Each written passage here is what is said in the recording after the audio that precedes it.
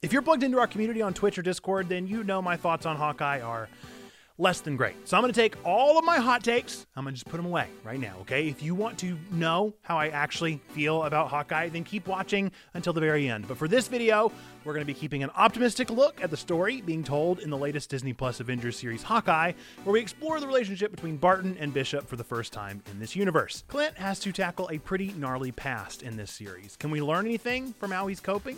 How can we as Christians use the themes present in this show to better understand our own repressed trauma? Let's talk about it.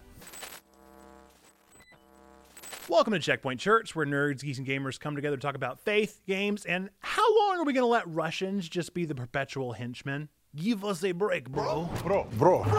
I am your nerd pastor, Nate. If you like these weekly deep dives, be sure to sub, hit that bell, and find out when our next one drops. Folks, as always, we're going to be starting with our scripture for today.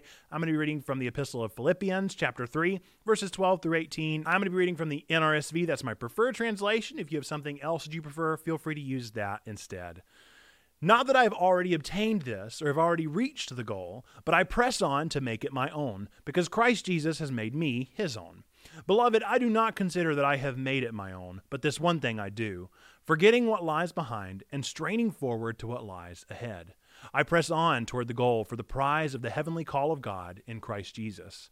Let those of us then who are mature be of the same mind, and if you think differently about anything, this too God will reveal to you.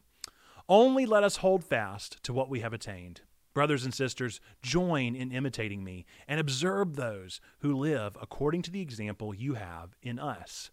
For many live as enemies of the cross of Christ. I have often told you of them, and now I tell you, even with tears. So, to get us all on the same playing field here, what is Hawkeye? Well, Hawkeye is the latest Marvel Comics miniseries being adapted on Disney+. It stars Jeremy Renner as the titular Hawkeye Clint Barton, and Haley Steinfeld joins the cast as the much-anticipated Kate Bishop, who is also technically the titular Hawkeye, so, details. The show itself is serving as a pretty straightforward device to offer up some important closures for plot holes in the last phase of the MCU, and to also set up the next generation of new Avengers, or just new Avengers, like not with the capital N. MCU can do whatever they want, I don't care. This means that the show is dancing around two things at once. The first centers around Hawkeye being an Avenger who survived the original snap, became the dark and brooding Hot Topic Ronin, not Ronin, vigilante. Now that things are back to normal in a post-snap world, his past as the Tobey Maguire Spider-Man 3 cool vigilante has kind of come back to haunt him. But that's not the only thing haunting him, because Kate Bishop is a 22-year-old Hawkeye fan and delinquent. Is she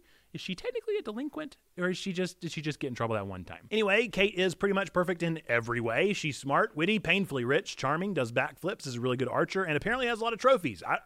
I guess she has trophies. Her mom mentions it, so that's a character trait, sure. Anyways, she gets caught up in a supposed resurrection of Ronin, again, not Ronin, where she wears the outfit and does this cool, vigilante stuff, and then ends up getting the wrong eyes on her, and now Clint has to step in to save the day. And by the way, I do mean eyes, because the big bad, secondary bad, sort of bad, maybe good anti-hero, I'm not sure yet. Maya, also known as Echo, not Echo, is a deaf Native American leader of the Tracksuit Mafia, who is trying to desperately hunt down Ronin. Also, there's a dog now, so this show's pretty much a 10 out of 10, that's all I'm saying. The major direction of this show is for Clint's Hawkeye to ultimately move out of the way for the new class of Avengers and make the path for Bishop's Hawkeye. But in order for that transition to happen, well, Clint has to finish dealing with his own mess and the trauma that has kind of wrought his life for the past 4 phases of MCU. Most notably, the show presents the themes of Clint's kind of inadequacy in a team of literal super beings like the Hulk, or actual gods like Thor. It also presents the theme of literally losing his entire family right before his very eyes during his retirement in the snap. And then he also has to deal with the trauma of losing Natasha pointlessly during the Endgame saga. Yeah, I said pointlessly. I couldn't save that hot take for the end of the video. Save me, okay, from your emotionally manipulated Deus Ex rage. Anyway, all of that bottled up inside Clint and caused him to crumble in upon himself, leading him to become Ronin, again, not Ronin, out of revenge for the snap taking his family. In the show, he explains to Kate that he did this because he wanted to hurt bad people, because that was what he was good at. But now he's getting things sort of figured out. He's retired Ronin, his family's back, and so he's doing the dad thing as best he can, one awkward Chinese dinner at a time. Okay, so that's a pretty familiar trope, right? We have a superhero with a somewhat scattered past. We have someone who has the strength and the will to end lives as he sees fit. He has this dark spot where he does that to his own morals, which is not cool. And then we get the kind of like man on the run situation where Clint is not going to be able to run fast enough to get away from his past. So my theory is that this show is going to either end with Clint actually retiring and allowing Kate Bishop to become the new Hawkeye, or Kate becomes Hawkeye and Clint resurrects Ronan, which would still allow for him to continue collecting those sweet MCU checks from Feige. Okay, that wasn't fair. No more shade. No more hot takes till the end. I promise we're officially past them. That was the last one until the end of the video. To be honest, this trope is kind of a little tired. And the way that Marvel is presenting it is pretty par for the course. But with over-the-top awesome action scenes, constant cameos, and fantastic dialogue writing, it's making it a pretty great iteration of a tired old trope. Tired or not, we can still learn from it, so let's look at our scripture real fast so that we can get into it. Philippians is one of the prison epistles of Paul, and many theologians believe that it was likely the last epistle that he wrote. The church of Philippi was one of the churches that Paul planted during his second missionary journey, and while I'm sure they were far from actually perfect, this epistle isn't one of like heavy admonishment or crises or any of that stuff. It's kind of just praise and joy and sharing good stuff. In fact, some parts of this epistle are downright ooey gooey. Like this one is pretty sweet. Paul is kind of bittersweet and poetic about coming to the end of his earthly ministry. He's a bit nostalgic about how far he's come and the wisdom that he's learned along the way. In this particular one, he's quite literally on the brink of tears, thinking about the past that he's had, the race that he's run, the people that have opposed him along the way. And he's clear that even in his advanced age and the status of his ministry, he still sees that this thing called life is the pursuit of the final goal. He hasn't reached that goal, but is pressing onward to make that goal his own, just as Jesus made Paul his own. Then he says that he's not quite there yet, but that he does know one thing, and that's that he must forget what lies behind and strain forward for what lies ahead, keeping his eyes on the heavenly prize presented through Jesus. He then makes a call to all of those whom he's writing to and says that they should do the same. He's lived a life of imitation that is worthy of its own imitation. Kind of like the whole idea of learning the wisdom from your elders. So Paul is saying, yeah, you should emulate me because I'm emulating Christ so well. That's kind of a weird thing for him to say. So what is Paul really getting at here? Should everybody start, murdering all of the followers of Jesus until they get scales on their eyes when they see Jesus in the pathway, and then wait in a building until a follower of Christ comes and heals their scales? Is that what they should be imitating whenever they say imitate Paul? Well, no, right? I feel like I shouldn't say that. No, of course not.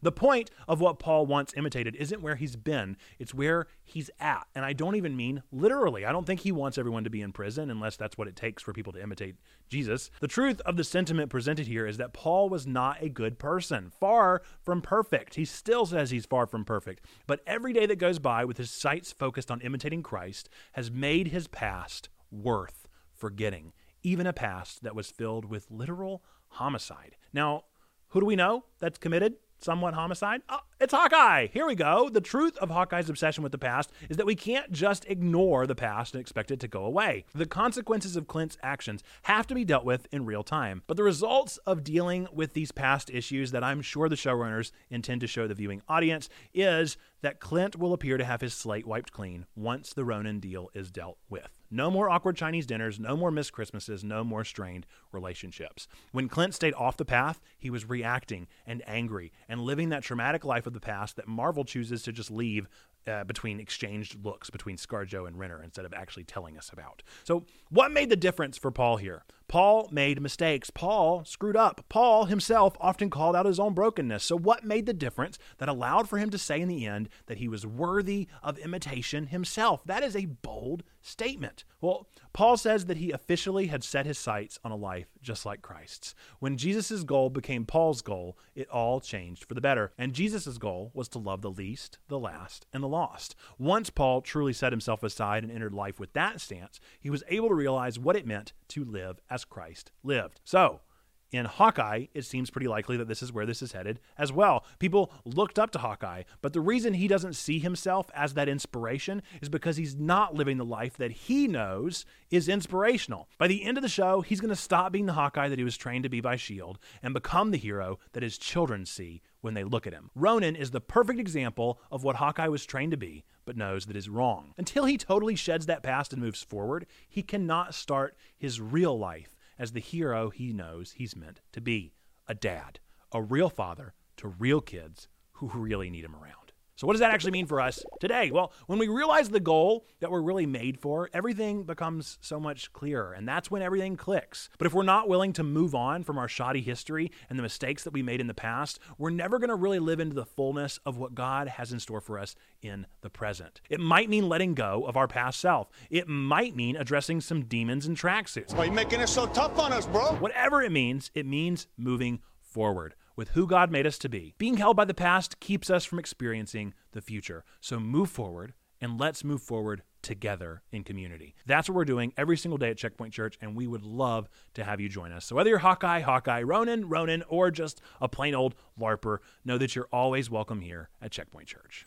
Folks, thank you so much for watching this video. I appreciate you taking time out of your day and watching these nerdy deep dives. We do these every single Sunday at noon. We'd love to have you back for the next one. Or if you just can't wait between now and then, you got to have more Checkpoint Church now. We are streaming every single Monday, Tuesday, and Wednesday over on Twitch. We're also on the Discord every single day of the week. All those links are down in the description down below. Hey, quick question for you. How are you enjoying Hawkeye? Do you like Steinfeld's take on Kate Bishop? I personally am a big fan of Kate Bishop and Steinfeld's interpretation of her. I think she's doing a phenomenal job, much better than Renner. Yep, that's right. It's time for my complaints. Why the Avengers musical? Why? Why is that in it? Is it going to come back? Is it going to be relevant? Was it literally just a gag? Did they just make that? Did we produce the whole thing just for the gag? Also, it's hilarious to me that Jeremy Renner, the app-owning Jeremy Renner, self-obsessed Jeremy Renner, is putting on airs as Hawkeye, pretending to be this like humble, oh, I'm no good, I'm not even the best Avenger, and then Haley Steinfeld has to stand there and look Jeremy Renner in the face and say, oh no, you're the best Avenger because you inspire people. Oh, spare me. Also, you cannot convince me that this is not a youth pastor conversation. It's the most uncomfortable scene I've ever seen in Hollywood, and if it's supposed to be, they nailed it. It's awkward.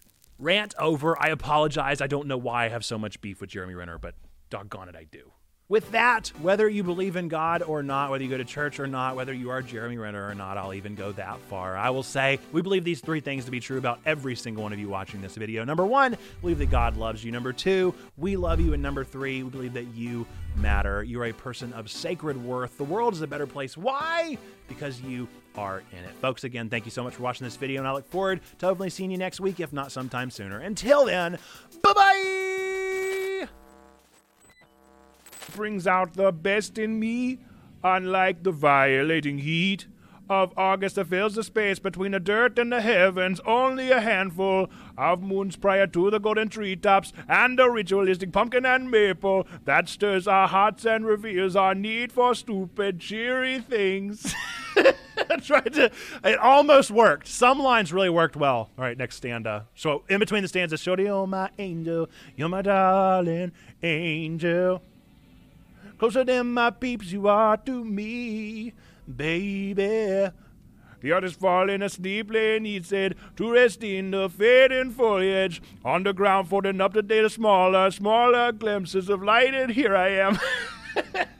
Bathing in the soft wind, here I am. Grinning in a grace weather, here I am. Waking up the tenderness of autumn, can't be a cool one. What about the longer run?